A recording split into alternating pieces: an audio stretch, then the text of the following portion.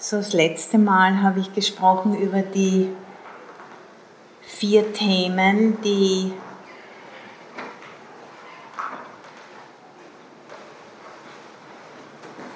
kommt gerade jemand rein.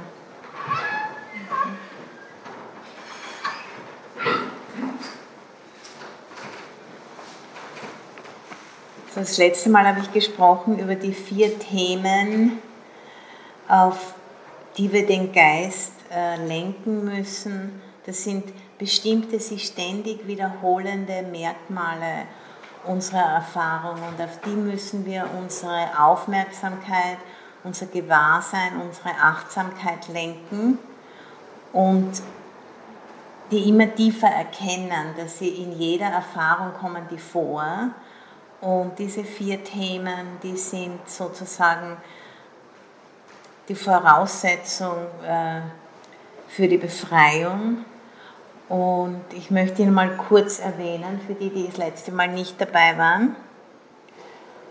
Und so das erste Thema ist, wenn der Geist einigermaßen frei ist von den Hindernissen, dann den Geist auf die Vergänglichkeit lenken, Anicca, auf den Wandel lenken. Zum Beispiel der Körper, das Atmen des Körpers, dieses Einatmen und Ausatmen, der ständige Wandel, und den sich wirklich anschauen. Und dann, wenn wir die Vergänglichkeit, den Wandel wirklich zutiefst erkennen, dann führt es zum nächsten Thema, und dieses Thema ist Verblassen oder Leidenschaftslosigkeit, sodass die Leidenschaft des Anhaftens wird durch dieses Erkennen der Vergänglichkeit systematisch ausgewaschen, so wie wenn wir einen Fleck aus einem Stück Stoff auswaschen. Im ersten Mal wird es wahrscheinlich nicht gehen, das müssen wir viele Male machen, und das Waschmittel heißt Vergänglichkeit oder Wandel.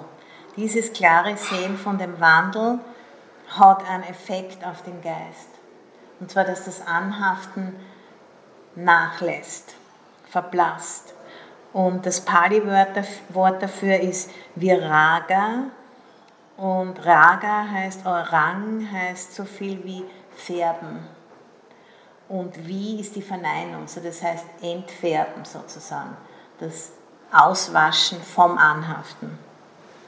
Und dann ein Geist, wo das Anhaften einigermaßen ausgewaschen ist oder das losgelassen wurde, dieser Geist, der kann die Ganzheit von unserer Erfahrung sehen, der klebt nicht nur an den Anfängen und an den jungen, schönen, frischen Sachen, sondern ein solcher Geist ist in der Lage, das ganze Spektrum zu sehen, auch den Verfall und das Enden von den Dingen.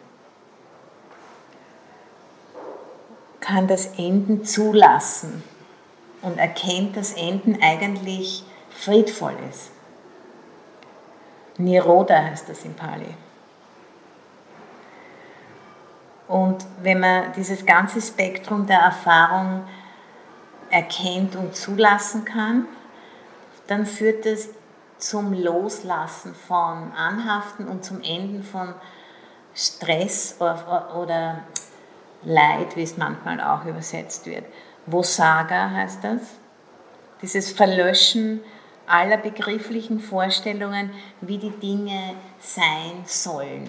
Diese Annahmen, die werden durch dieses klare Sehen immer mehr ausgewaschen, bis es dann zum Loslassen kommt. Und Loslassen ist das Gleiche wie das Ende von Dukkha, das Ende von Stress, das Ende von Leid. So, diese 4 Themen arbeiten zusammen. Das erste ist, der Geist frei von Hindernissen sieht Vergänglichkeit, Viveka in Pali. Dann der Geist der Vergänglichkeit sieht, antwortet mit Leidenschaftslosigkeit, Viraga. Und der Geist, der nicht mehr so viel Leidenschaft inne hat, kann das gesamte Spektrum von Erfahrung erkennen, und auch das Enden akzeptieren und sogar sehen, dass das Enden eigentlich friedvoll ist, wie Nirodha. Und der Geist, der das gesamte Spektrum gesehen hat, das Beginnen von etwas, dass alle Dinge einen Anfang haben, ein Verweilen und ein Enden, das führt zum Loslassen und zum totalen Verlöschen von allen Anhaften. Und so diese 4 Themen arbeiten zusammen und das sind die klassischen 4 Themen, die zur Befreiung führen und eigentlich jede Art der Meditation, die wir machen, können wir immer diese 4 Themen einbringen, zumindest in der Endphase von der Meditation, ob das jetzt Mantra-Meditation ist oder Meditation auf den Körper, auf den Atem oder auf irgendwelche anderen Objekte. Sobald der Geist sich einigermaßen beruhigt hat, kann er sich die Vergänglichkeit anschauen und dann diese anderen 3 Themen. Das kann man sagen, das erschließt das befreiende Potenzial, das allen Phänomenen innewohnt, weil alle Phänomene sind, wie wir ja wissen, sind vergänglich. Und weil sie eben vergänglich sind, sind sie unzulänglich. Und sie sind nicht selbst oder sie existieren nicht von ihrer eigenen Seite her, sondern sie sind ein bedingtes Zusammenkommen, ein Prozess. So diese 4 Themen, die sind total wichtig für die Meditation, wenn wir mehr wollen als nur uns entspannen, wenn wir wirklich wollen, dass die Meditation in Befreiung fruchtet, dann müssen wir diese Themen betrachten.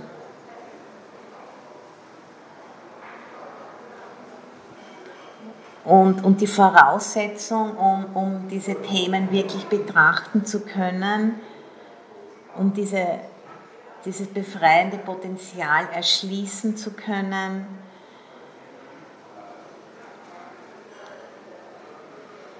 hängt davon ab, wie sensitiv unser Geist ist.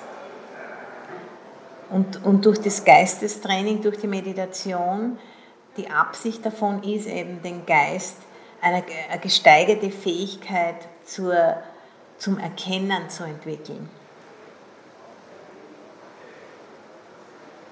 Sodass die Dinge so erkannt werden können, wie sie wirklich sind.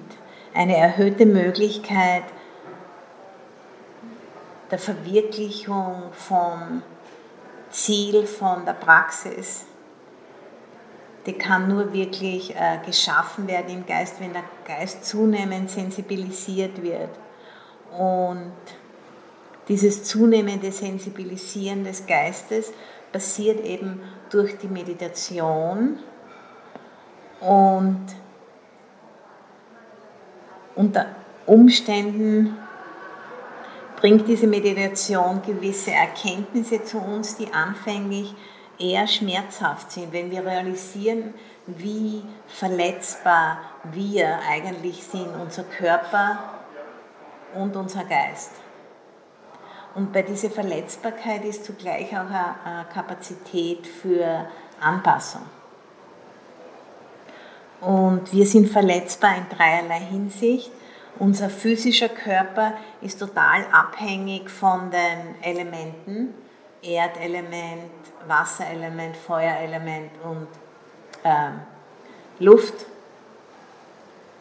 Und wenn wir nichts essen oder trinken oder atmen oder wenn es nicht eine gewisse Temperatur gibt in unserem Umfeld, dann wird der Körper nicht weiterleben können, wird zerfallen und wieder zurückgehen zu den Elementen. So, wenn wir 2 Monate nichts essen, dann stirbt der Körper. Wenn wir 3 Tage nichts trinken, fängt der Körper an, nicht mehr zu funktionieren. Wenn wir 2 Minuten nichts atmen, geht es auch nicht gut weiter. Und diese ganzen Abhängigkeiten von unserer Umwelt, die haben das Potenzial auch sehr verletzt. Wir sind sehr verletzbar. Wenn der Körper nicht diese ganzen Voraussetzungen hat, dann wird er sterben, heißt es bei uns. Und dann Wir sind auch verletzbar in mentaler oder geistiger Hinsicht, zum Beispiel wenn wir frühe Traumen erleben in unserer Kindheit oder selbst im Mutterleib, das kann unseren Geist sehr, sehr beeinflussen und das, wenn man damit nicht arbeitet, kann uns das unser ganzes Leben begleiten oder sogar vielleicht folgende Leben. Und das kann auch den Körper krank machen. Und den Geist. So, wir sind körperlich und geistig unheimlich verletzbar. Und zusätzlich zu diesen zwei Ebenen von Verletzbarkeit wissen wir auch um unsere Verletzbarkeit. Und Tiere zum Beispiel scheinen sich dessen nicht bewusst zu sein, aber wir wissen darum, es gibt noch zusätzliches Verletzlichkeit.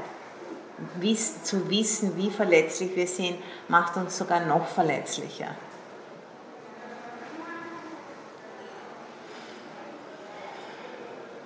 Und zur gleichen Zeit ist eben genau diese bewusste Vulnerabilität eine unheimliche Chance, auch Anpassung zu üben an vorherrschende Umstände. Und wir können wählen, uns zu verändern und uns anzupassen. So zum Beispiel, wenn wir dem Geist jetzt vorführen, die Vergänglichkeit systematisch vorführen in der Meditation, dann wenn der Geist es wirklich oft genug, tief genug gesehen hat, wird der Geist antworten mit Anpassung. Und in diesem Fall wäre das Loslassen von Anhaften. Weil man einfach versteht, es macht überhaupt keinen Sinn, zu versuchen anzuhaften an einem Fluss, der einfach immer weitergeht. Und wenn wir da versuchen, einen Damm zu bauen oder den Fluss niederzunageln, das Ergebnis kann ja nur Stress sein oder Druck. Und das muss der Geist wirklich voll sich zu dem hinwenden und es immer wieder anschauen, bis es dann irgendwann einmal klickt, wenn das genug gesehen wurde. Und wenn es dann klickt und wenn ein Loslassen passiert auf irgendeiner Ebene, dann kommt es zu einem tieferen und weiteren Spektrum des Menschseins. Das eröffnet sich uns dann. Dann plötzlich können wir mehr erleben, weil unser Geist sich öffnet für mehr Erfahrung. Und dann können wir plötzlich Dinge sehen, die wir vorher nicht sehen konnten. Wie zum Beispiel, ja, das ist wirklich wahr, alle Dinge, die einen Anfang haben, haben auch ein Ende. Und so ist es halt einmal. Das ist hat nichts persönlich mit mir selber zu tun. So das zu erkennen, die Naturgesetze, wie sich die manifestieren in unserer Erfahrung und das nicht so persönlich zu nehmen und wenn wir das nicht so persönlich nehmen, nicht so unterzugehen in diesen ganzen Erfahrungen, wie es oft sein kann, dass wir uns komplett verlieren in den Erfahrungen. Und dieses Eröffnen einer weiteren und tieferen Kapazität für menschliches Erfahren, um das geht es in der Meditation. Und dieses Eröffnen kann nur dadurch passieren, dass wir eben uns verschiedene Merkmale von Erfahrung anschauen, die sich immer wieder wiederholen. Und wenn wir das wirklich zutiefst realisieren, dieses ständige Wiederholen von Wandel, dieses ständige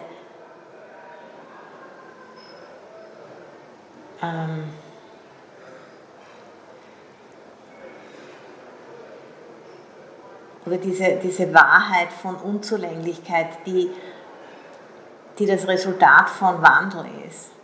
Wenn wir das wirklich zutiefst sehen, das hat einen Effekt. Und wenn dem nicht so wäre, würde Meditation nicht wirklich eine Wirkung zeitigen.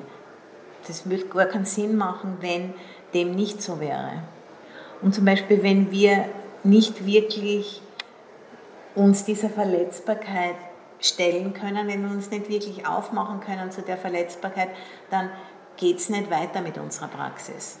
Und zum Beispiel das Wort Apathie, das kommt aus dem Griechischen und Pathean heißt auf Griechisch Leiden oder Leid und Apathie ist so viel wie die Unfähigkeit zu leiden oder die Verweigerung zu leiden. Und Apathie wird gleichgesetzt mit jemand, der apathisch ist, der nimmt nicht wirklich teil am Leben.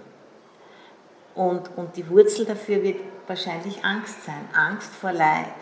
Und dieses Nicht-Verstehen, dass das Leid eines von den 3 Dhamma-Doors ist, von den 3 Dhamma-Türen, durch die wir in diesen Prozess der Befreiung eintreten können.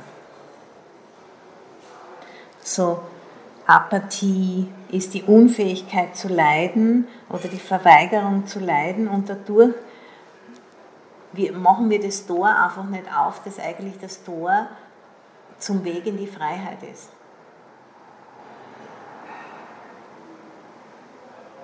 Weil eben dieses tiefere Menschsein oder dieses weitere Menschsein, das kann nur stattfinden, indem wir mit dem arbeiten oder eine wirkliche Beziehung eingehen mit dem, was gerade jetzt passiert. Und ob das jetzt angenehm oder unangenehm ist, um das geht es überhaupt nicht wirklich. Sondern worum es geht, ist nicht unterzugehen in der Erfahrung, so sich nicht total damit zu identifizieren und sich nicht abwenden von der Erfahrung, sondern einfach so zu sein mit der Erfahrung, wie sie ist, ohne Wertung oder Beurteilung. Im Sinn von Befreiung gelten diese 2 Beurteilungen nicht wirklich gut und schlecht. Weil wir normalerweise Komfort ist gut und Unbehagen ist schlecht. Und diese Koppelung zwischen Komfort und gut und Unbehagen und schlecht, das muss entkoppelt werden, wenn man wirklich mit der Praxis weitergehen will in die Befreiung. Und das ist eigentlich ziemlich radikal und das braucht genug Motivation, dass man sich einlässt auf das. Und darum ist es so wichtig, sich immer wieder zu erinnern, warum eigentlich meditiert man, warum hört man sich einen Dhamma-Talk an, was ist da irgendwann einmal passiert und sich zurückerinnern, wann das erste Mal war, dass man dieses Gefühl gehabt hat, da ist eine Möglichkeit für einen Weg und sich daran erinnern. Weil das hilft uns, eine Offenheit zu unseren Erfahrungen zu haben. Weil diese Offenheit ist wichtig, diese Offenheit kommt nur, wenn da irgendwie so ein Gefühl ist von Ja oder Freude oder Uplift, Inspiration oder alle diese verschiedenen Qualitäten, die irgendwie so Energie bringen und das Herz aufmachen und man sagt, okay, ich will es wissen. Und dann hat man eben diese Kraft mit der Erfahrung direkt sich auseinanderzusetzen und nicht immer wieder in die Abstraktion, ins Denken zu gehen und da immer irgendwie so einen Sicherheitsabstand zu haben zwischen mir und meiner Erfahrung.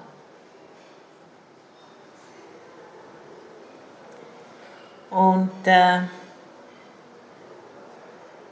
sich nicht so sehr verlieren im Inhalt, sondern mehr Augenmerk auf die Struktur von unseren Erfahrungen zu lenken.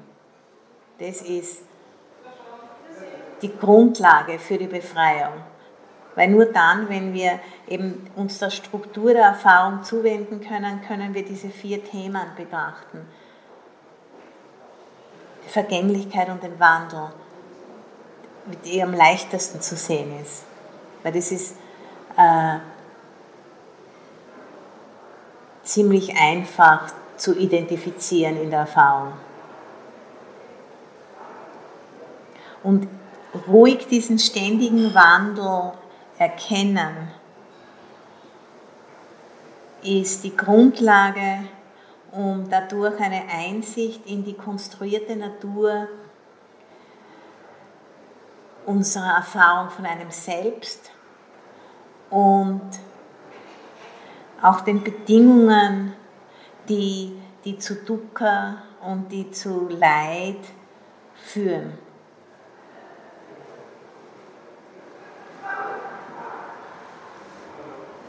Und das findet dieses ruhige Erkennen des ständigen Wandels, das ist, was wir anstreben in der Meditation. Da braucht man natürlich auch, zuerst muss sich der Geist einmal zu einem gewissen Grad beruhigen und danach schaut er sich dann den Wandel an. Und ihr habt es wahrscheinlich alle schon gehört von den 4 Satipatthana, die 4 Übungsfelder der Achtsamkeit. Die sind der Rahmen, in dem dieses Betrachten, dieses Erkennen stattfindet. Und wo wir anfangen, dieses Wirrwarr von Annahmen zu entwirren. Und jetzt möchte ich noch mal ganz kurz sprechen über die 4 Satipatthana und vielleicht ein anderes Mal mehr. Aber wie ihr sicher wisst, oder einige von euch, so das erste von diesen 4 Satipatthana ist Körper. Zu wissen, wie sich jede Erfahrung im Körper anfühlt. Das sind somatische Empfindungen im Körper.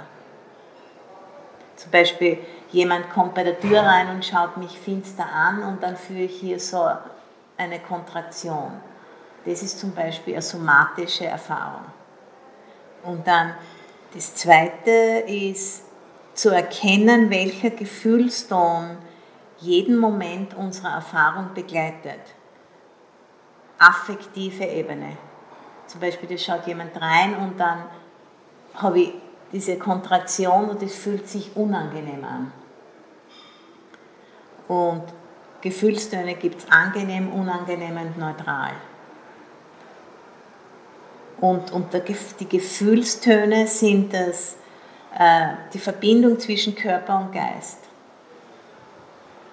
Weil Gefühlstöne gibt es im Körper und auch geistige Gefühlstöne.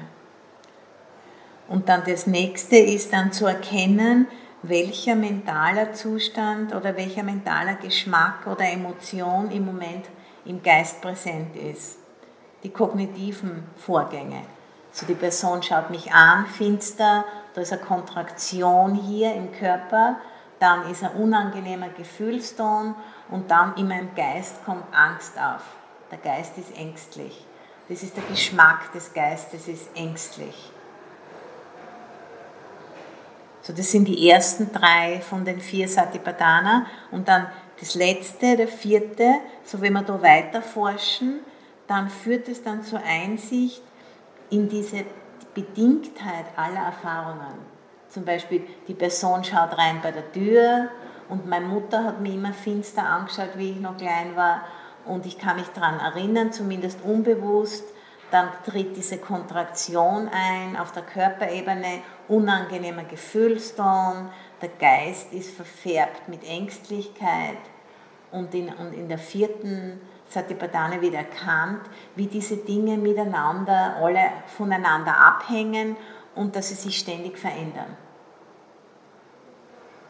Und dann, wenn ich wirklich meine Achtsamkeit gut geübt habe, unter Umständen das nächste Mal schaut er bei der Tür rein, wieder schaut mich finster an, da ist wieder die Kontraktion hier und ein unangenehmer Gefühlston und Ängstlichkeit taucht auf im Geist und dann erinnere ich mich, okay, das ist vergänglich, das ist nur für einen Moment.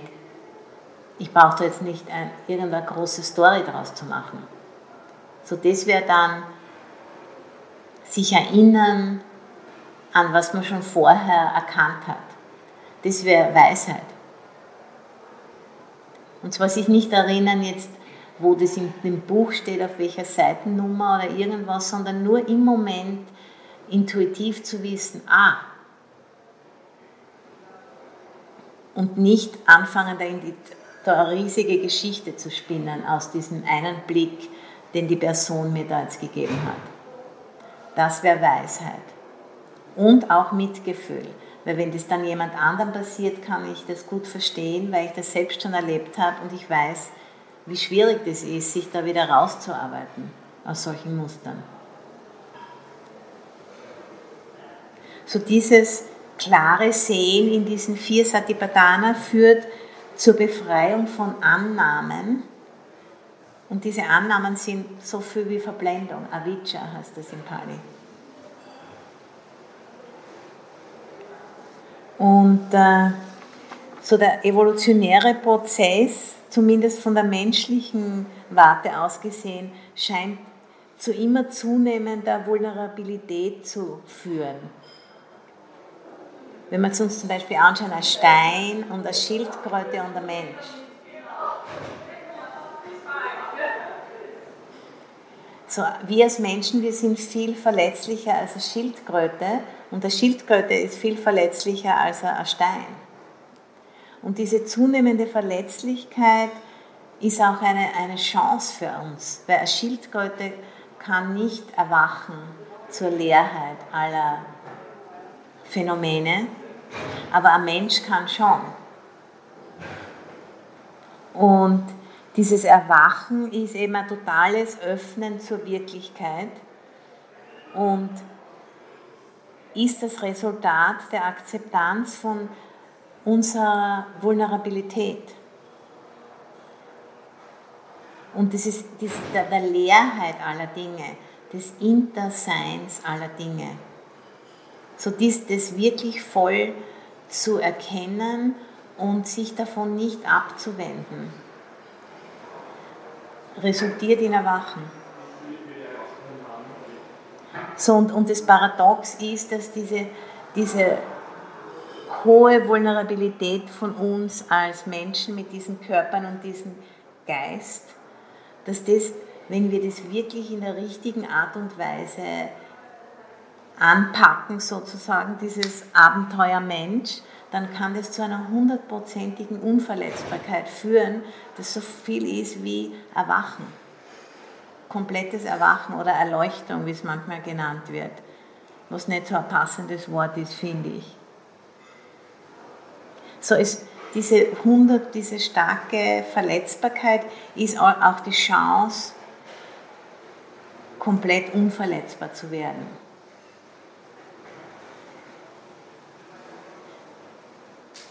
Weil wenn Anhaften an Anschauungen und die damit verbundene Friktion oder Reibung verblasst, dann endet Dukkha, dann endet jede Reibung.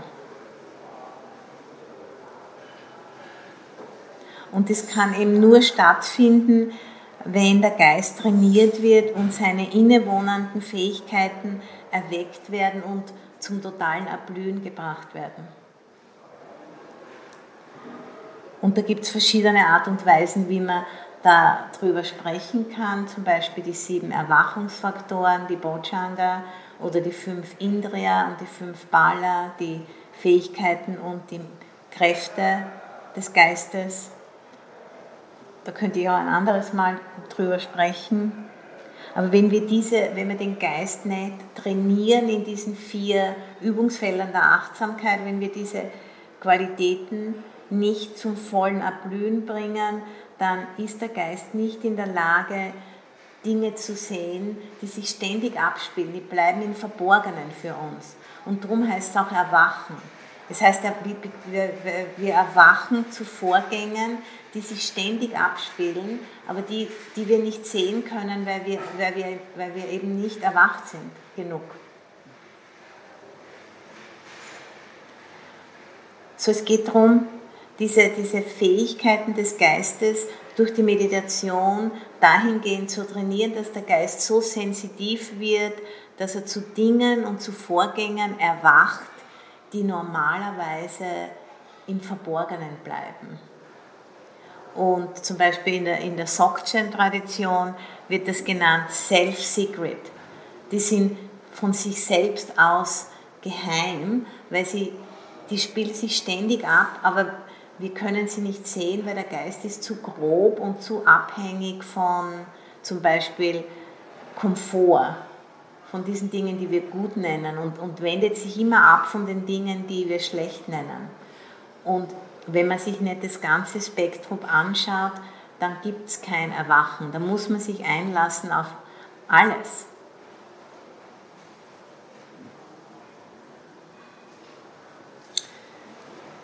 Und jetzt möchte ich noch zum Abschluss wieder so eine Erwachungsstrophe vorlesen. Und dieses Mal ist es von der Bhikkhuni Dantika. Und jetzt lese ich einmal zuerst das Original. Und das hat die Anagarika Sabamita übersetzt ins Deutsche. Und das sind Strophen, die wurden so vor ungefähr zwischen 2300 und 2600 Jahren, vor 2300 bis 2600 Jahren geschrieben oder gesprochen und dann später niedergeschrieben erst. So Dantika. Ich erhob mich von meiner Meditation, die ich an diesem Tag auf der Geierkuppe zubrachte, und sah am Flussufer einen Elefanten, der gerade von seinem Bad gekommen war. Ein Mann nahm einen Stachelstock und verlangte: Gib deinen Fuß. Der Elefant streckte sein Bein aus und der Mann stieg hinauf. Als ich das wilde Tier so gezähmt sah, wie es sich vom Menschen beherrschen ließ, wurde mein Geist gelassen. Dafür bin ich in den Wald gegangen. So dieses wilde Tier ist unser Geist.